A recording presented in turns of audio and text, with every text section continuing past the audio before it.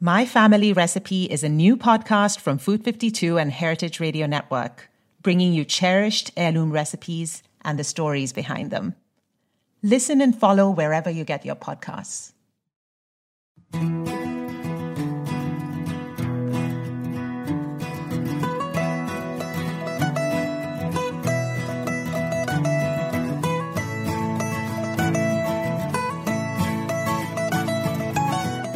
Thanks for joining us on this hour of Eat Your Heartland Out. I'm your host, Capri Cafaro. On today's show, we are embracing the breadbasket of America.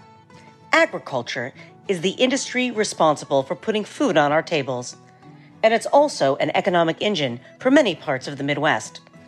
Ag organizations across the country support the efforts of generations of farmers to develop leadership skills, learn new industry practices, and provide a sense of community. We are lucky to be joined by some great guests representing three of these groups. Brett Evans, a supervised agriculture experience education specialist from the Future Farmers of America, or FFA, shares how the FFA is empowering youth and training more than just future farmers. Mike Anderson, a program specialist with the Iowa 4-H, gives us a front row seat to the work of his state's 4-H organization.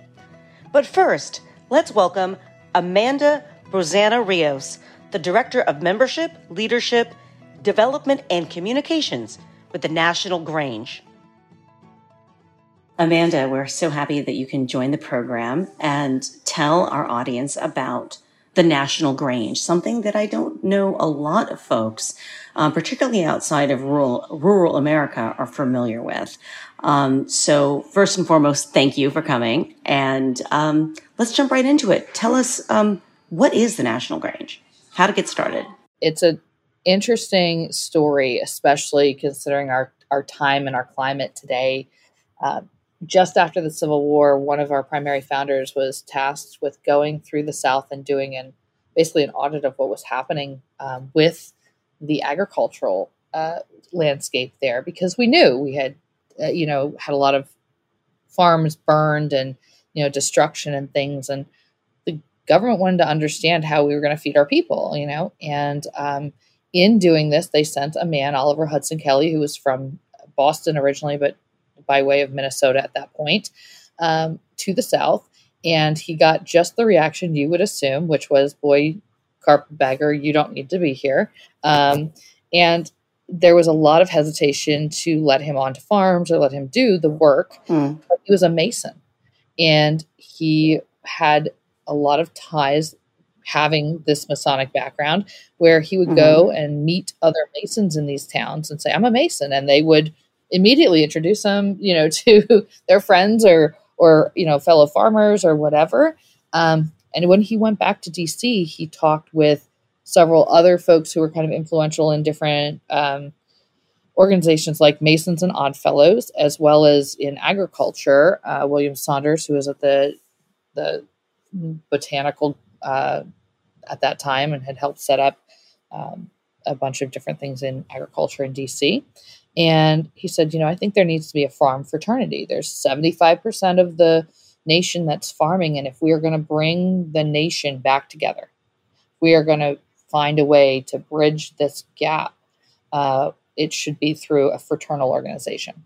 And so he and these 6 other men, and his niece, Carolyn Hall, who as soon as she heard he was doing this, wrote to him and said, if you are going to make a fraternity for farmers work, you cannot have it succeed if you do not include women. And however she persuaded these 7 men, 1867 rolls around, they unveil this Grange, that the Grange of the Order of Patrons of Husbandry, this fraternal organization, with women equally included in not only like voice and being able to go into the meetings, but actually there's 4 offices that were retained just for women, created just for women, so that women couldn't be excluded and put maybe just in the kitchen or whatever. Do you know the argument that, for including women in an organization related to farming? I do. And there are a couple of strands of this. One, women on the farm are doing more than just sitting at home, crocheting all day. Typically, farm women, especially once you get past the Mississippi at this point, we're Mm-hmm. putting in just as hard slugging hours, in the fields or in some service to making that operation work. Sure. They're going out and helping birth cows and, Kind of the image that we conjure up when we think about modern or the rugged pioneer woman almost. right, right. And these women were making decisions for their families in a lot of cases, especially after the Civil War. You've got a lot of farms that, whether by deed of property, are being run by women or owned by women, are being Mm-hmm. run by women. And the part of the Grange that talks about this fraternalism and this raising the quality of life standard for all farmers at the time has to include these women who, all of the people on these farms, because of the tracts of acreage and the distance to town and things like that, are suffering what we know today as isolation. Right.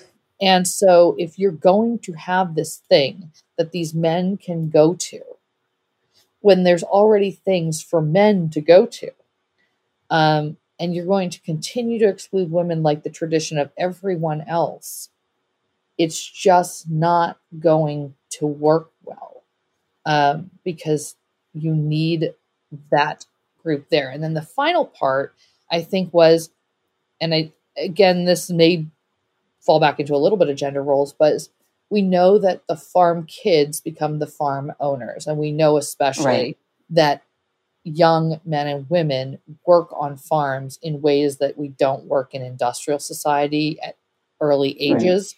And so there is this teaching and learning that's happening daily. And the Grange had as a big component education and really progressive ideas about science and technology in farming, make things easier and more profitable for those farmers.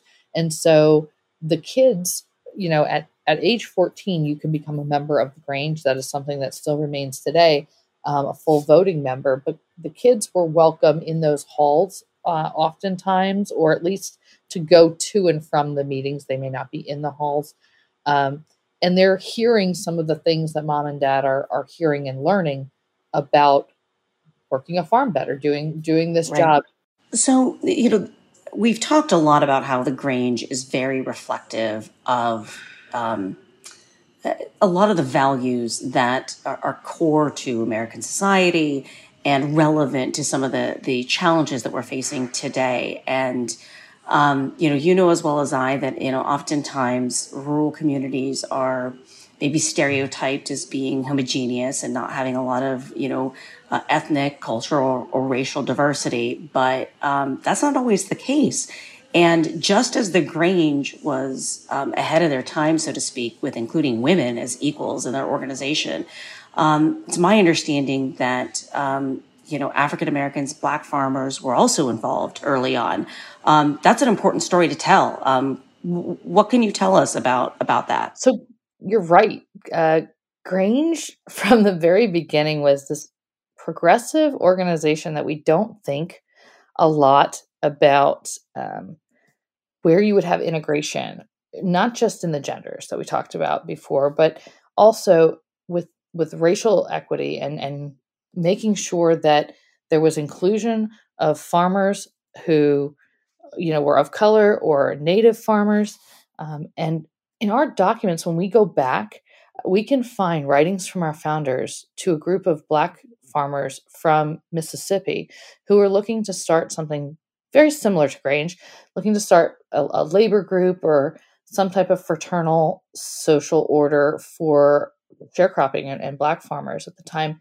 And while the founders' writings, certainly say we're welcome to talk to you a little bit about what Grange is like and how we've navigated some of this, you're always welcome here. And the money where their mouth was, they meant it. There were Grange chapters that were predominantly, but not always exclusively, Black in Kentucky and Minnesota and in various places, especially various places in the South that you would not have expected an integration that happened. And then there were, from very early on in our history, Hispanic granges, predominantly in Texas, where you find obviously a lot of Hispanic folks, because it was Mexico. I mean, Texas was not always in the U.S. And you find Native American farmers before we had the Dakota, the Dakotas as they are now. You had the Dakota Territory. Before you had Oklahoma as it is now, you had the Indian Territory. And we have tons of charters, and if you look at the names, you can only extrapolate that these were Native farmers. So it's interesting to me that while Grange has certainly a larger cultural presence in the white community, and there are definitely more white members across the board in our nation, or in our national Grange and in our Granges today. And there were, I think that is so often overlooked, of how truly they meant anyone of good moral character is welcome here. Well, obviously it's changed over the decades and centuries. How would they get this information that they would, I would assume, disseminate in their Grange halls and the meetings? First of all, agriculture is one of the biggest citizen sciences, as I like to call it. I like that. We learn by doing, and we are not trained biologists or geologists or ologists of any sort often. I mean, it wasn't until Grange and other organizations or other entities really pushed for this, land grant college system, that there was a type of, institutionalized training. So if Bob had a good crop in 1872 and he had happened to use a different type of fertilizer because it was available to him, he took chickens on his farm for the first year in bulk, and he's using the chicken waste as fertilizer, for example, in one section of that field, and wow, it did twice as well as my other stuff. He would come and talk about it. So the citizen science model was certainly there. And then you have a local Grange, and then you have what's called a Pomona Grange, which is the collection of Granges in that region or that county who would meet fairly regularly. And then you have the state Grange, and then you have the national Grange. And at every single one of these levels, there are 13 officers who are elected, and one of them is called the lecturer, and their entire duty is at every meeting be prepared to provide something educational or entertaining. And most often, if you look at a lot of these records, they were bringing something very backyard educational. So they had gone to the Pomona meeting, or they'd gone to the state meeting, or they themselves were involved in something that, had exposure outside of Grange to other, farms or things like that. Maybe they were a seed seller in their professional life or something. And they would come in and be able to talk about this because there is a reserved space in every meeting. And that model just seemed to really work. But then when Grange really got involved in this land grant college push, and in seeing, education embrace agriculture and the higher ed level and things like that, it was some of our members, and I'm not saying, it may have just been happenstance, but it was some of our members who created FFA and created 4-H. And if you look at FFA today, the colors are the same as ours. Some of the symbols are the same. They don't do the same thing, and they have a amazing function. And I, don't by any means want the audience to think that we are taking credit for it, but it was really neat to see that these people who had come to the Grange and found a soul and a home there wanted to see something for kids in different realms, and they'd already had some of this passion stoked, I assume, in some of these Grange halls. Sure. If we were to walk into a Grange hall today, what would we experience in those meetings? Sure. So the first thing is, you may not walk into a Grange hall. From very, very beginnings, we had halls, because that's what you do, because you have a place to meet. But today, there are a number of granges that exist without halls, and mine is one of them in Pennsylvania. And our members talk a lot about what it would mean to us to have a home.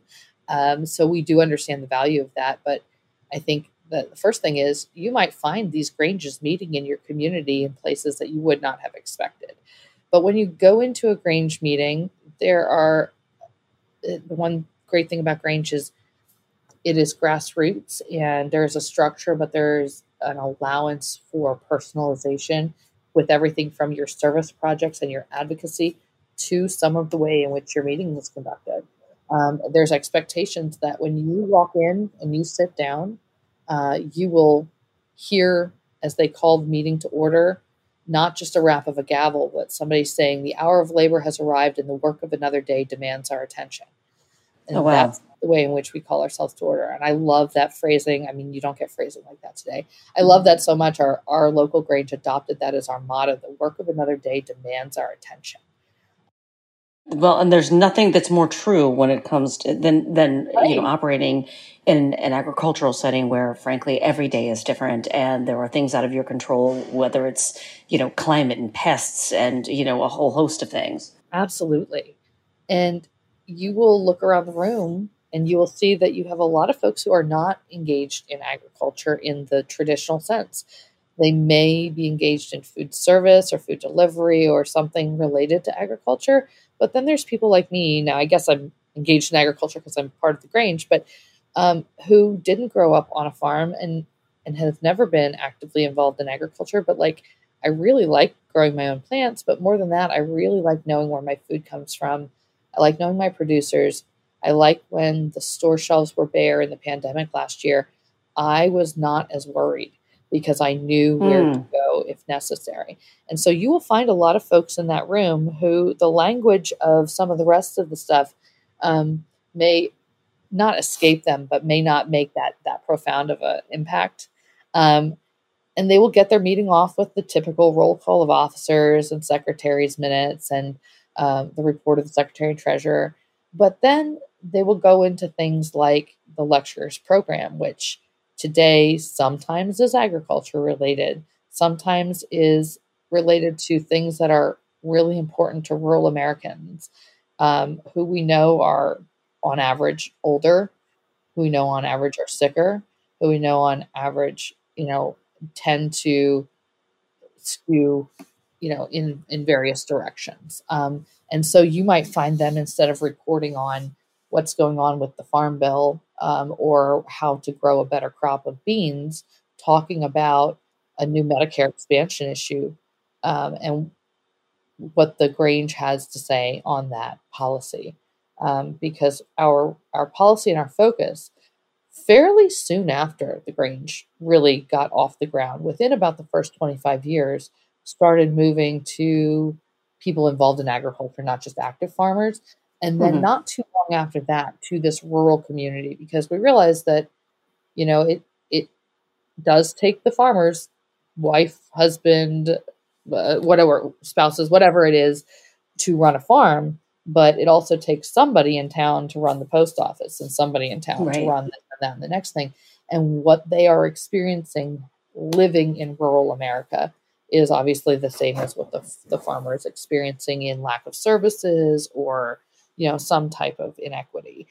So they were pretty quickly welcomed in as well. And so you'll find a lot of these folks sitting there learning about issues that are not just agriculture based.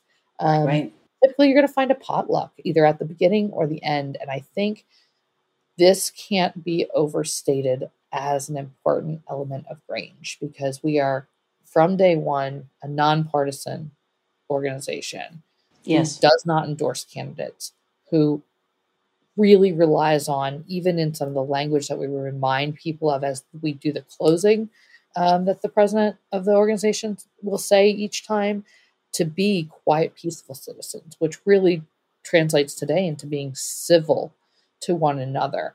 And those potlucks, those times where we just argued about whether or not Medicare should be expanded, or whether or not term limits should be a thing, or whether or not the the local school should encourage masking of kids. I mean, this is, again, everything that you're dealing with in your rural life.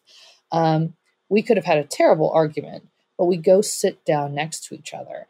And I think that's also part of why Grange is important for not just farm families to be engaged in, but anyone in that rural community to be engaged in, because you're getting a perspective of life that is not yours. You're balancing it with the life that you live, the worldview that you have. And at the same time, you're learning why the human next to you is a human you can like. You're getting down to that very basic level of everybody eats 3 times a day, mostly. And everybody needs this fuel to propel them forward. And so I think if there is one thing that I really like to make sure to say to people is, make sure at the end of your Grange meeting or the beginning of your Grange meeting, you are upholding that tradition of the potluck, because you will find the humanity in the world in the time that you spend sitting across the table from someone. If someone wants to learn how to learn more about the Grange or to join the Grange, because as you've just described, you don't necessarily need to be involved, directly in the agriculture sector, how could one do that? Sure. So obviously our website, nationalgrange.org, is the easiest place to go and to see us in action. I think you see better representation of what local Granges are doing through our Facebook page, because we're able to share a lot of the information that they share, or on our National Grange Community Service group on Facebook. But we are definitely interested in connecting individuals with their local Granges. It's something that anybody can reach out to me at membership@nationalgrange.org, or even my phone number, which I make very public at 301-943-1090, to find out where the Grange is close to you. But we are going through a period that we have never experienced before. I mean, I thought 4 or 5 years ago that we look similar to 1867, but you combine 1867 and the pandemic of 1918 and squish them all together with maybe like the Depression era, and that's what we're looking at today, just in terms of what our people are facing, right? And so we are looking to bring Grange chapters to communities, because I think our members believe that this model is necessary in order to do exactly what our founders set out to do, which is find ways to connect communities, bring people together, allow them to talk, allow them to get back to the essentials of the food network, of the local shop owners, of sustainability and resilience of your community.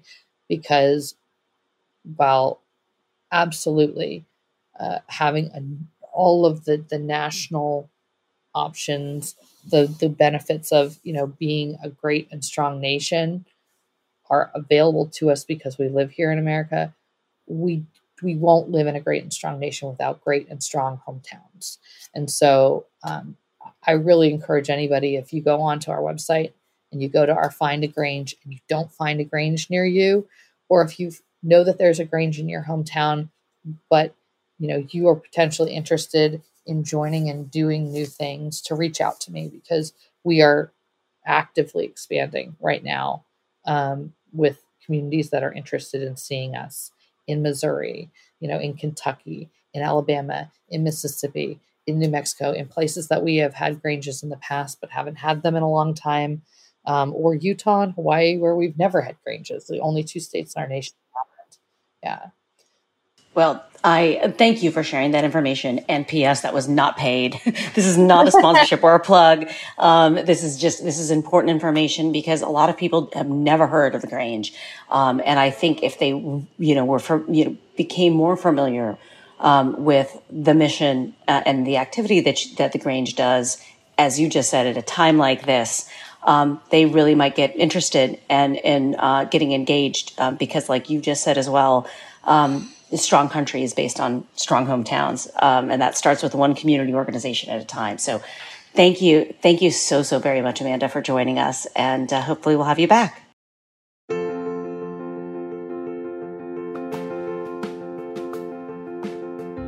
Good food is worth 1,000 words.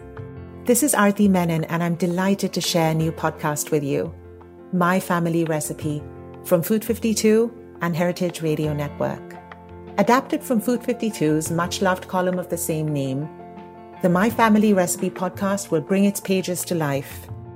Each episode of My Family Recipe brings you a cherished heirloom recipe and the story behind it, from voices across the world of food. We'd open these tubs of dough and they would exhaust these incredible yeasty fumes, and it just smelled like nothing else. It was so intoxicating. I'll interview writers and chefs, parents and children about what's passed down along with the foods that we know and love. Chinese people aren't born with a download on how to velvet chicken. That's not something that just comes to you. Listen and follow wherever you get your podcasts.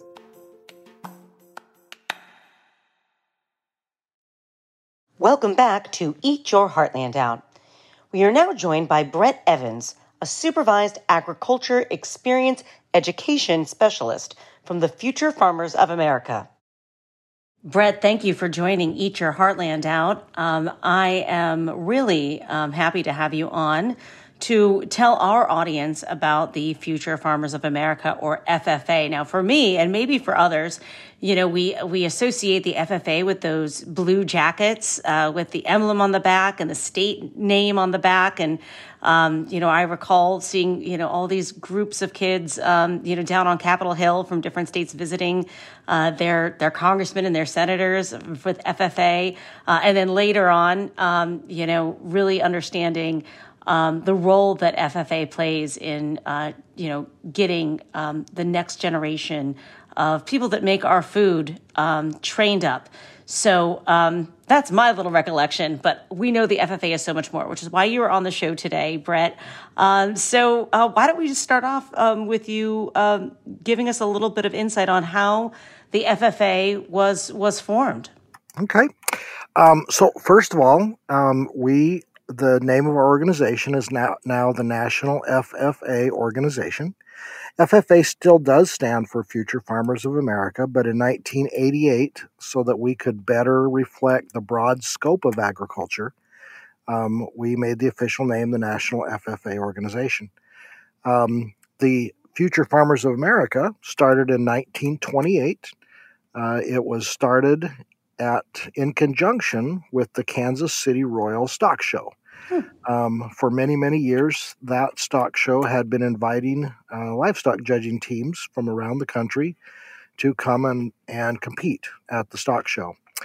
And I don't know all the details, but it originated at the Muehlebach Hotel, and there is still a big plaque, as in 6 feet by 6 feet, on the side of the building where that hotel used to stand in Kansas City, downtown, commemorating that the National FFA organization was started there by a group of farm boys, and it was only boys, and the blue jackets didn't exist yet, but they came together, and their original purpose was to help especially take rural youth, farm boys, the way they put it, and give them some experiences in cities and in travel, and to increase their skills in production agriculture.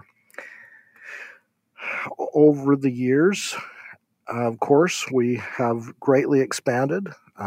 Women joined and greatly enhanced our organization. Originally, there was also the New Farmers of America, which was another organization for African American students, though FFA was not a segregated organization. There was that separate organization, and the two also joined, and I believe that was in 1969. So we've just continued to grow. Last year, so of course we're looking at membership numbers before the pandemic. FFA was at a record high number of members. And over the course of all the interesting year we all had last year and the difficulties at schools, we took a little dip, but I think pretty much everything in education did. Right. But that's one thing many people are like, oh, has your organization been decreasing or, shrinking with the changing world? I'm like, no, it's continuing to grow, and we have more and more people to feed. What could I maybe Well, elaborate on? so tell me then, why do you think that the FFA is growing? What do you attribute that to? I mean, outside of, as you were saying, there's more people to feed, but there is this perception that people are leaving the farms, people are looking for other opportunities, and small farms are going by the wayside, and those sort of things. So I think that's a great question. And this is my own opinion, but I would attribute it to a couple of things. First, there's been a real awakening in the last few decades of people wanting to know where their food comes from, what's its impact on the environment, where the production methods, what's in their food. All of these things have helped people realize that the food doesn't just spontaneously appear on the grocery store shelves. Right. And I believe the last statistic I heard is that most of our population in the U.S. is 3 to 4 generations away from the farm. So there's kids growing up now, a generation. I'm 2 generations off the farm.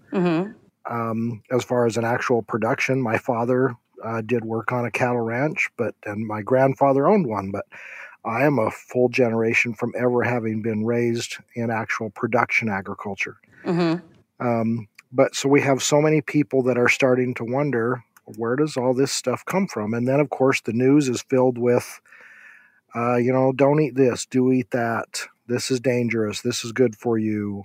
Right. And the impacts on the environment. Farming's good, farming's bad, farming does these things. And so all of those spark an interest. And that makes a lot of sense. I mean, people, when you put it in that context, it really does make a lot of sense given the trends that people are looking at, whether it is trying to figure out where things come from, what they consume, this sort of farm to table movement, being concerned about, pesticides and climate change, you name it. And all of these things do I think, spark a curiosity. That's for sure. The other thing I would say absolutely contributes is FFA has always been a very growing and dynamic organization in that we change. If we were still an organization that was only interested in taking rural farm boys to the city to see the sights, we would have been dead a long time ago, obviously.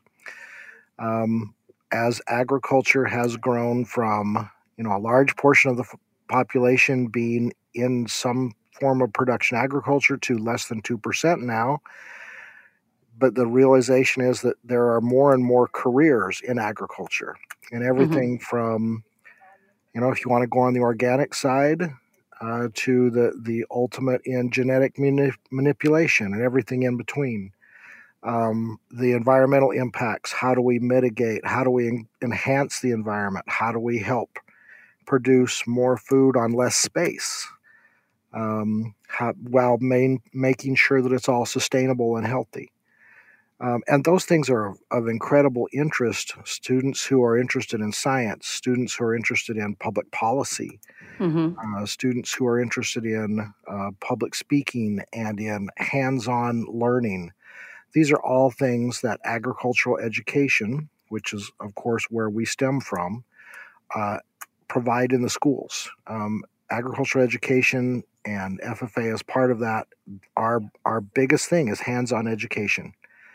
That rather than just showing it to you in a book and lecturing to you about it, we're going to get your hands in it and your nose in it and let you experience it. And I think that is something that students are really seeking, to have that, and not just watching it on a screen, but to actually, stick your hands in the dirt or grab the animal or pick up the microscope, not microphone, and investigate these things in their classrooms. Yeah, no question about it. I mean, there is, so much opportunity there for personal growth, those critical thinking skills, those problem solving skills, those team building skills, it really, having that experience, can't be replicated, like you said, on a screen. One thing that really surprised me, that I believe you had mentioned to me before off air, is that FFA and the agricultural education programs aren't just for rural communities and rural school districts. Some of the largest urban school districts in the country have big FFA chapters. Isn't that right? That's correct. There's I don't know if it still is or not, but at one time it was the largest chapter in the United States is in downtown Chicago. I've actually visited that school. There's another chapter, at least one, in New York City itself. And those chapters, especially because of the agricultural science ties, but again, they want to know where their food comes from and where it's produced and all of those things that we've just talked about. But very, very much, again, FFA would not exist if we'd continue to stay only in very rural school districts. We wouldn't have the appeal, and we wouldn't be able to reach the broad class and cross sections of people that we do now. Sure. And, the supervised agricultural experience, that SAE, that you lead up, is a key component to the education programs that FFA puts on. Tell us what a typical student who would participate in the SAE would experience in the supervised agriculture experience. Sure. Now you're really into what I do for FFA, so stop me when I get rambling here. Oh, go for it. So we call it our three-circle model. In order to be an FFA member, you must be enrolled in a course of agricultural education in the high school. So every student who's enrolled in an agricultural education course, part of that course is they are required to have a supervised agricultural experience. We shorthand that as our SAE or the kids' projects is what we typically call them. Mm-hmm. And the goal there is we teach it in the classroom. You go out and you experience it on your own in a real world, or at least very closely simulated version of owning your own business or working for someone. So we're just as interested in entrepreneurship as we are in creating employees.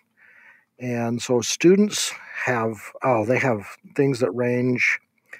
Let's put it this way. We have an award system that I run that's meant to recognize SAEs. And there are 45 different categories. Oh, wow. They range from agricultural communications, which the conversation we are having, we have opportunities for students to be in the print, broadcast, radio, blogs, any kind of media where they're working with agriculture, where they're telling the story of agriculture, educating people about agriculture. So that would be agricultural communications at the top of the alphabet for us.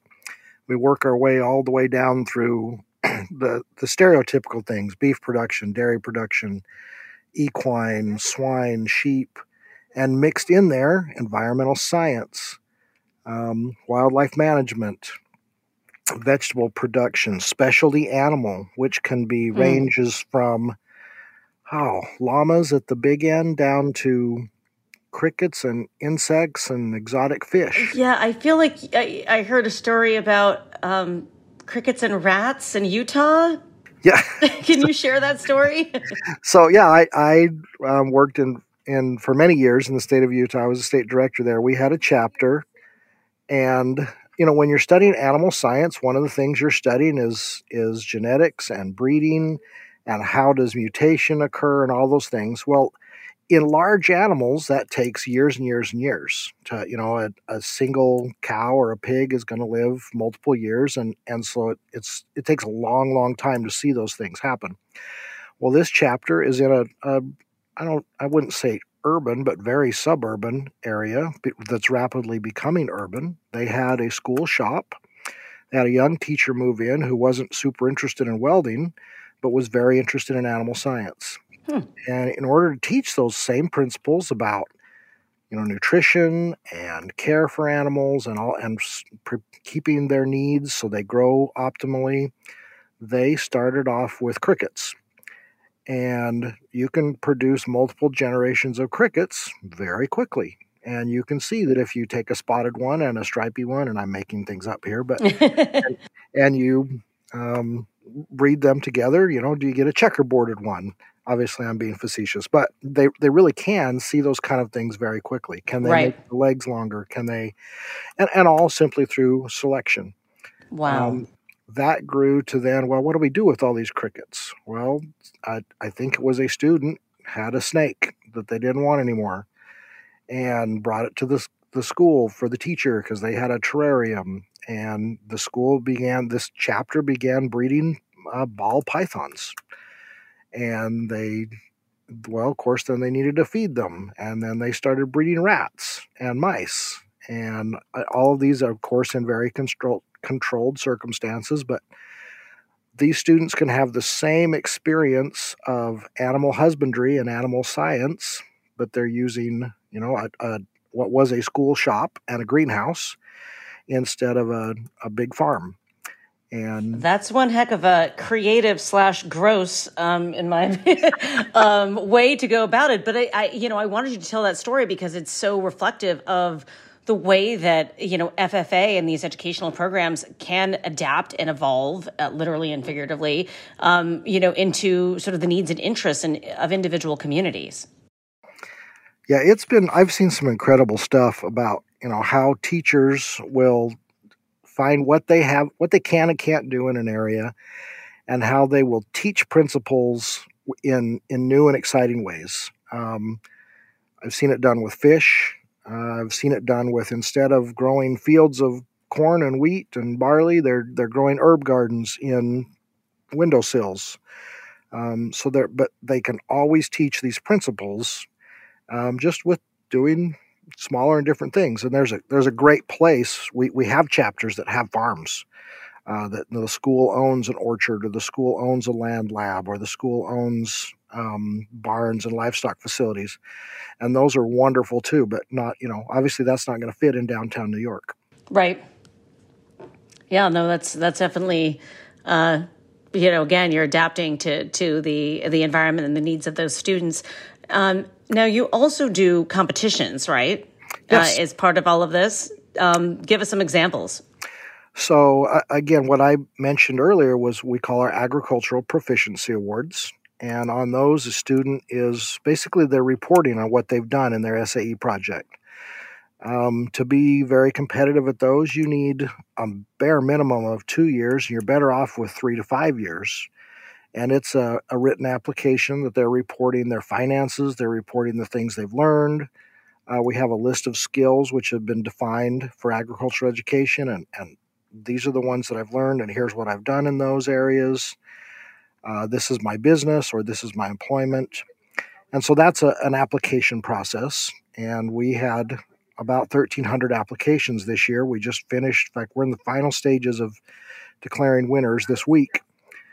So that's one area of competition. My peers, we have an agricultural science fair. She just finished going through somewhere in the neighborhood of 600 agri-science fair project applications. Wow. And again, these are all filtered up to us. So this isn't how many there were. This is how many won at a chapter level and then at a state level to then filter up to us at the national level. Right. Another area of competition is the National Chapter Award. And this is rewarding chapters for their community involvement and the things that they're doing to grow their members and grow their community. My other peers here have 26 different competitions. Oh, wow. And those range from parliamentary procedure. It's one of the things FFA is known for, actually, is for teaching parliamentary procedure.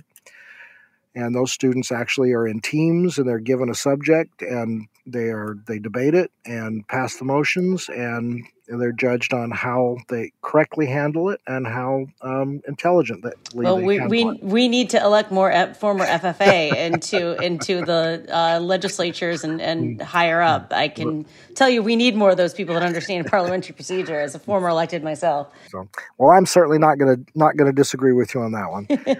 And then of course there's traditional competitions, judging livestock, judging crops. But even those have evolved from, instead of simply looking at a class of animals and ranking them, to, okay, here's all their breeding records, and here's what we want. Here's the goal. How would you accomplish it? Here's they'll give them scenarios. Other competitions include food science and technology. Mm-hmm. Students actually are given a list of, here, I'm the customer, and I want a product that has this much shelf life, that falls in this cost range, and will feed this many people, and here's your ingredients.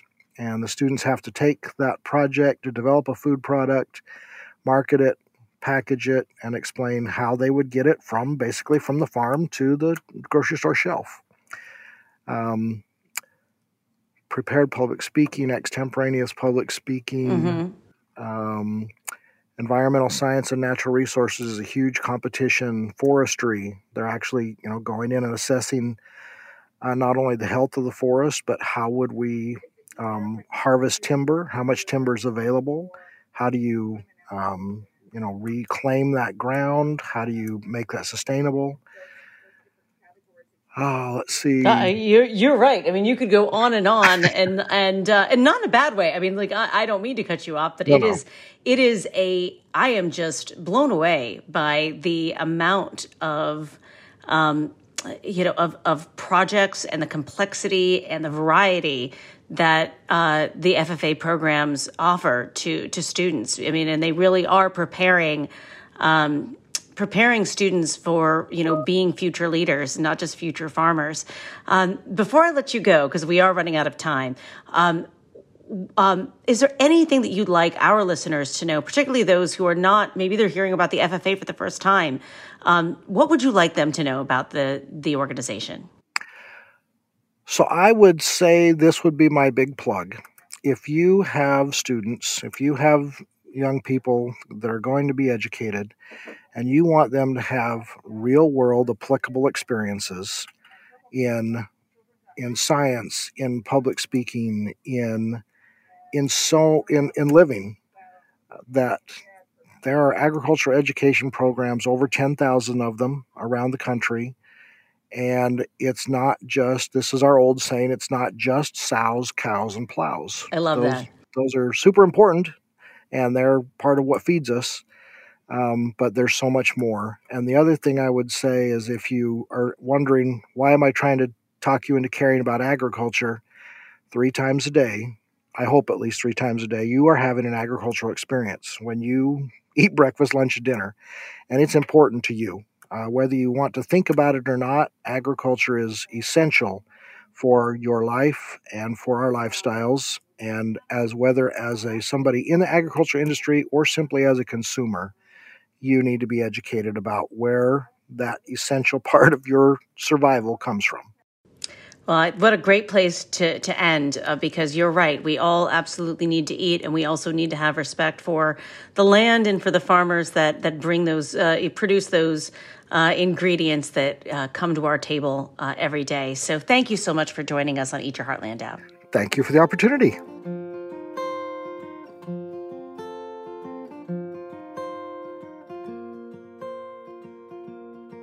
Our final guest this hour is Mike Anderson, Program Specialist at the Iowa 4-H. Mike, thank you for joining the program. There is no way that I could have an episode dedicated to rural organizations and youth education without talking to someone from the 4-H. So thank you for joining us. Yes, glad to be here. Well, you and I are very familiar, obviously, with the 4-H. You certainly more than I, seeing the fact that you are a 4-H program specialist there in Iowa. But there are a lot of people that may not be as familiar with the 4-H as we are. So provide us with a little bit of background about what the 4-H is and its history and mission. Yeah, sure. 4-H is the largest youth development program in the country, and I don't think probably a lot of folks realize that, but we do touch on a lot of, hundreds of thousands of youth lives each year across the country. Most every state has a 4-H youth development program.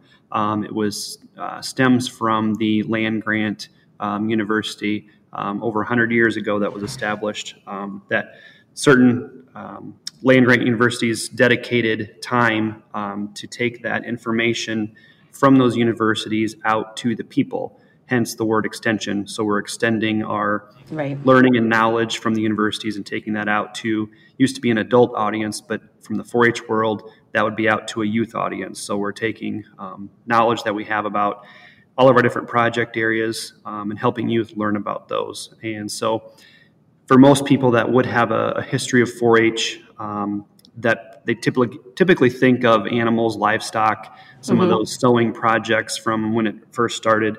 But we've really tried to branch out into, we've got a lot of different project areas, not only in Iowa, but across the whole country in 4-H, as far as photography and robotics and all those different types of projects. So we're really trying to expand that reach into new audiences and not lose our heritage, in agriculture. In Iowa, we have about 23,000 4-H club youth members, and 2/3 of those are involved in a livestock project. So obviously, ag and livestock is kind of our heritage and what we're still strong in, but we don't want to limit ourselves to that. So we're trying to increase marketing and outreach efforts to let youth and parents and families know that 4-H isn't just agriculture and animals. There's a whole breadth of other project areas that youth can get involved in. Well, I definitely want you to educate us on those other areas which the 4-H is reaching out into. But let's actually start with the heritage, as you called it. Something that, I certainly know, going to, every county fair around me in Ohio and the state fair as well. Those livestock projects, as you said, where, kids are, raising anything from cattle to ducks and rabbits, and then selling them usually at the fair, in the junior fair, as we call it, at least, in my backyard in Ohio. So walk us through, a typical ag or livestock project for a 4-H club member. Yeah, that's a big question, and that a lot of that depends on the project area that the youth is involved in. If we look at the beef animal project area, that's a long-term one. So typically, the youth right now in the fall are going out and purchasing, or if they're raising their own beef animals to show, they're purchasing those animals kind of right now in this September, October, November months for the upcoming year. So those cattle are typically, 8 months old or so, somewhere in there, 6, 7, 8 months old. And so the youth are selecting those, but they're not obviously going to exhibit those until next summer at maybe their local county fair or a state fair, or some of the national, regional type shows that are available for those. So the beef project, for example, is a much longer part of the year.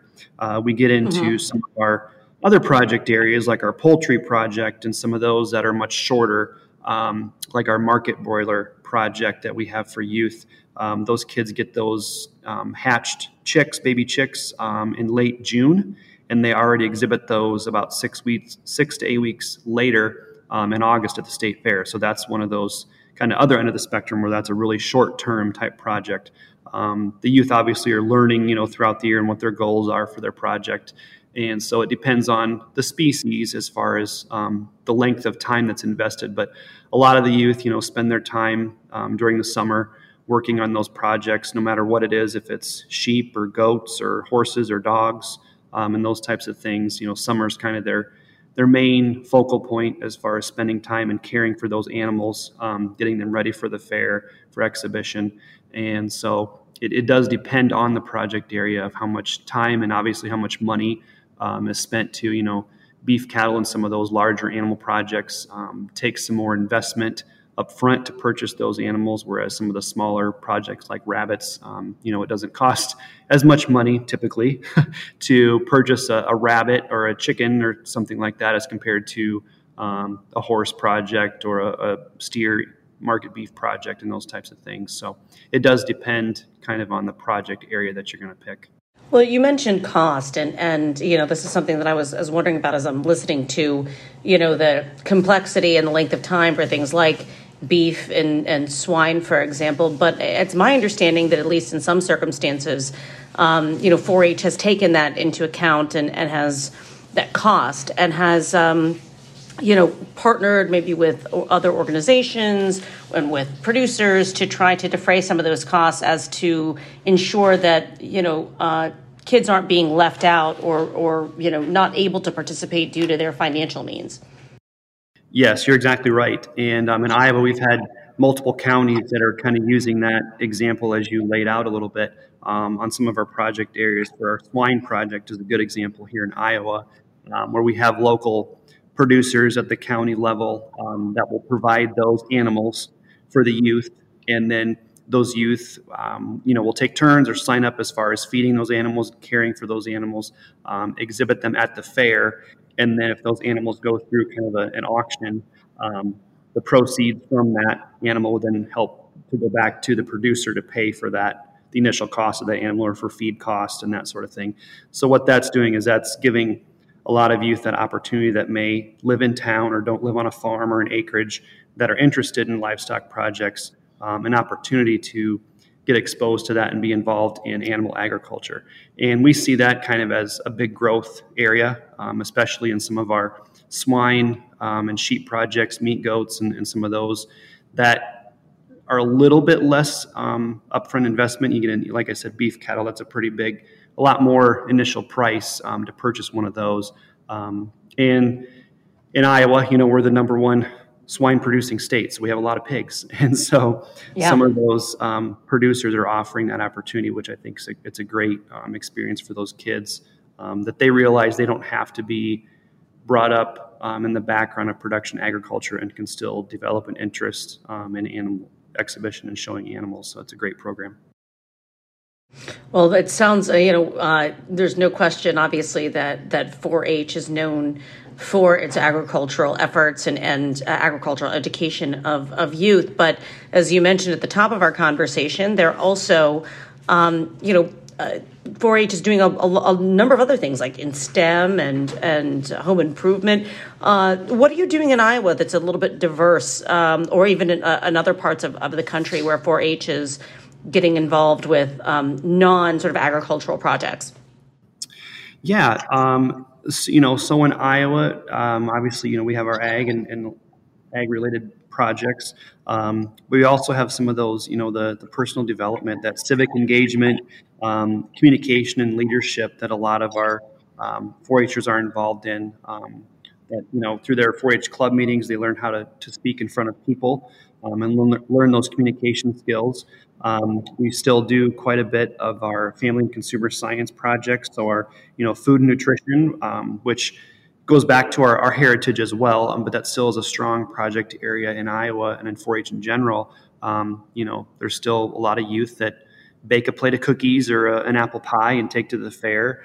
Our sewing and needle arts projects and home improvement are still pretty big projects. Probably one of our biggest projects is our photography, and so that's really increased as far as popularity and all the different things in the digital age that kids can do with photographs. And so we've had a lot of different categories for photography. Back 20 years ago or less, we didn't have all the digital stuff, and so it was taking the camera and developing it in film and then using those as photos. Whereas now we can use different programs to edit and manipulate photographs, and so that's allowed youth to use their creativity in that project area. So there's a lot of our clothing and things like that project areas that can get youth involved are obviously across the country. The STEM, which is our science, technology, engineering, and math, is kind of the buzzword, or has been the buzzword for the last few years. But within that, like I talked about our robotics project area, and then aerospace and some of those that are involving kids in our science projects, that we can partner with schools and provide curriculum for those project areas.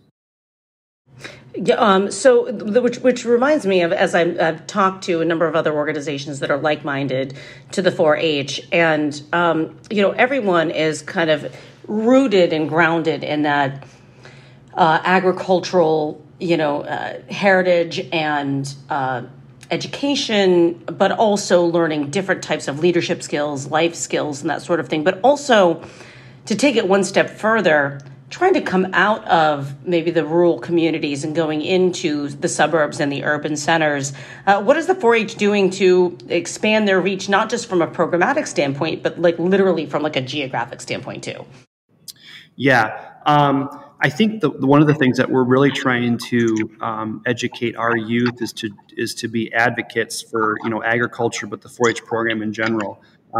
You see on TV and media and on social media about some of the states on the coast part of the country, California, and some of them where they're starting to threaten production agriculture and putting limits and new laws to limit what farmers and producers can do with their animals and things like that. And so that's one of the things that we are trying to do more with our older 4-H, high school age youth, is to teach them about advocacy and issues about agriculture, to then educate those folks that, didn't grow up on a farm or don't have a lot of that ag background knowledge, and they're just kind of exposed to what they may see on the news or some of the topics and angles that may not be true stories and things like that, misinformation. And so trying to add that education piece to those folks that are, pretty much removed from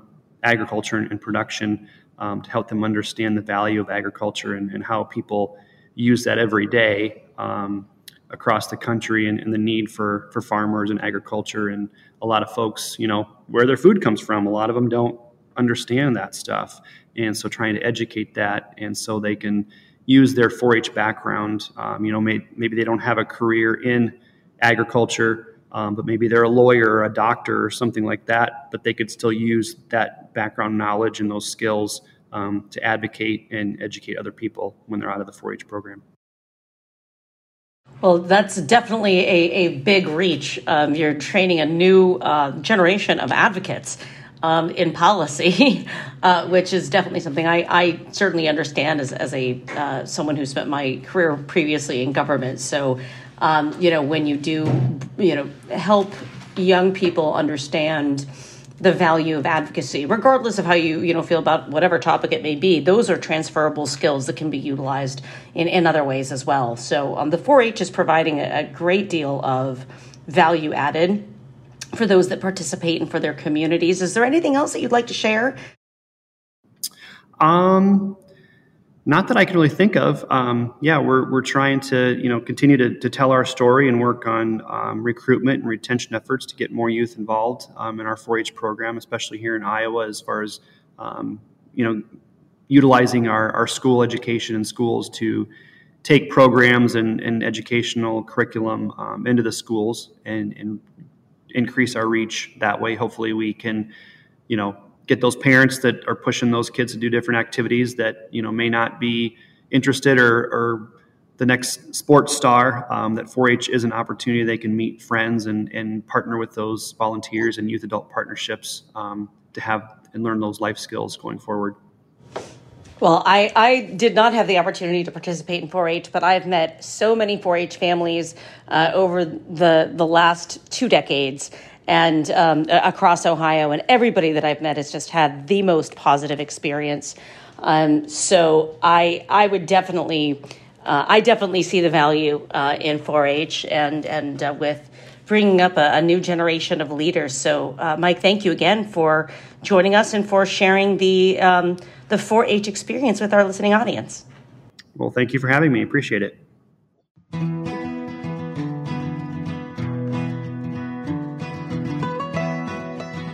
Eat Your Heartland Out is powered by Simplecast. Thanks for listening to Heritage Radio Network, food radio supported by you. For our freshest content, subscribe to our newsletter. Enter your email at the bottom of our website, heritageradionetwork.org. Connect with us on Instagram and Twitter at heritage_radio. You can also find us at facebook.com/Heritage Radio Network.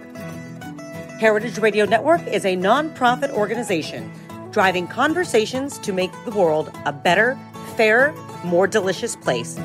And we couldn't do it without support from listeners like you. Want to be a part of the food world's most innovative community? Subscribe to the shows you like, tell your friends, and please join the HRN family by becoming a member. Just click on the beating heart at the top right of our homepage. Thanks for listening.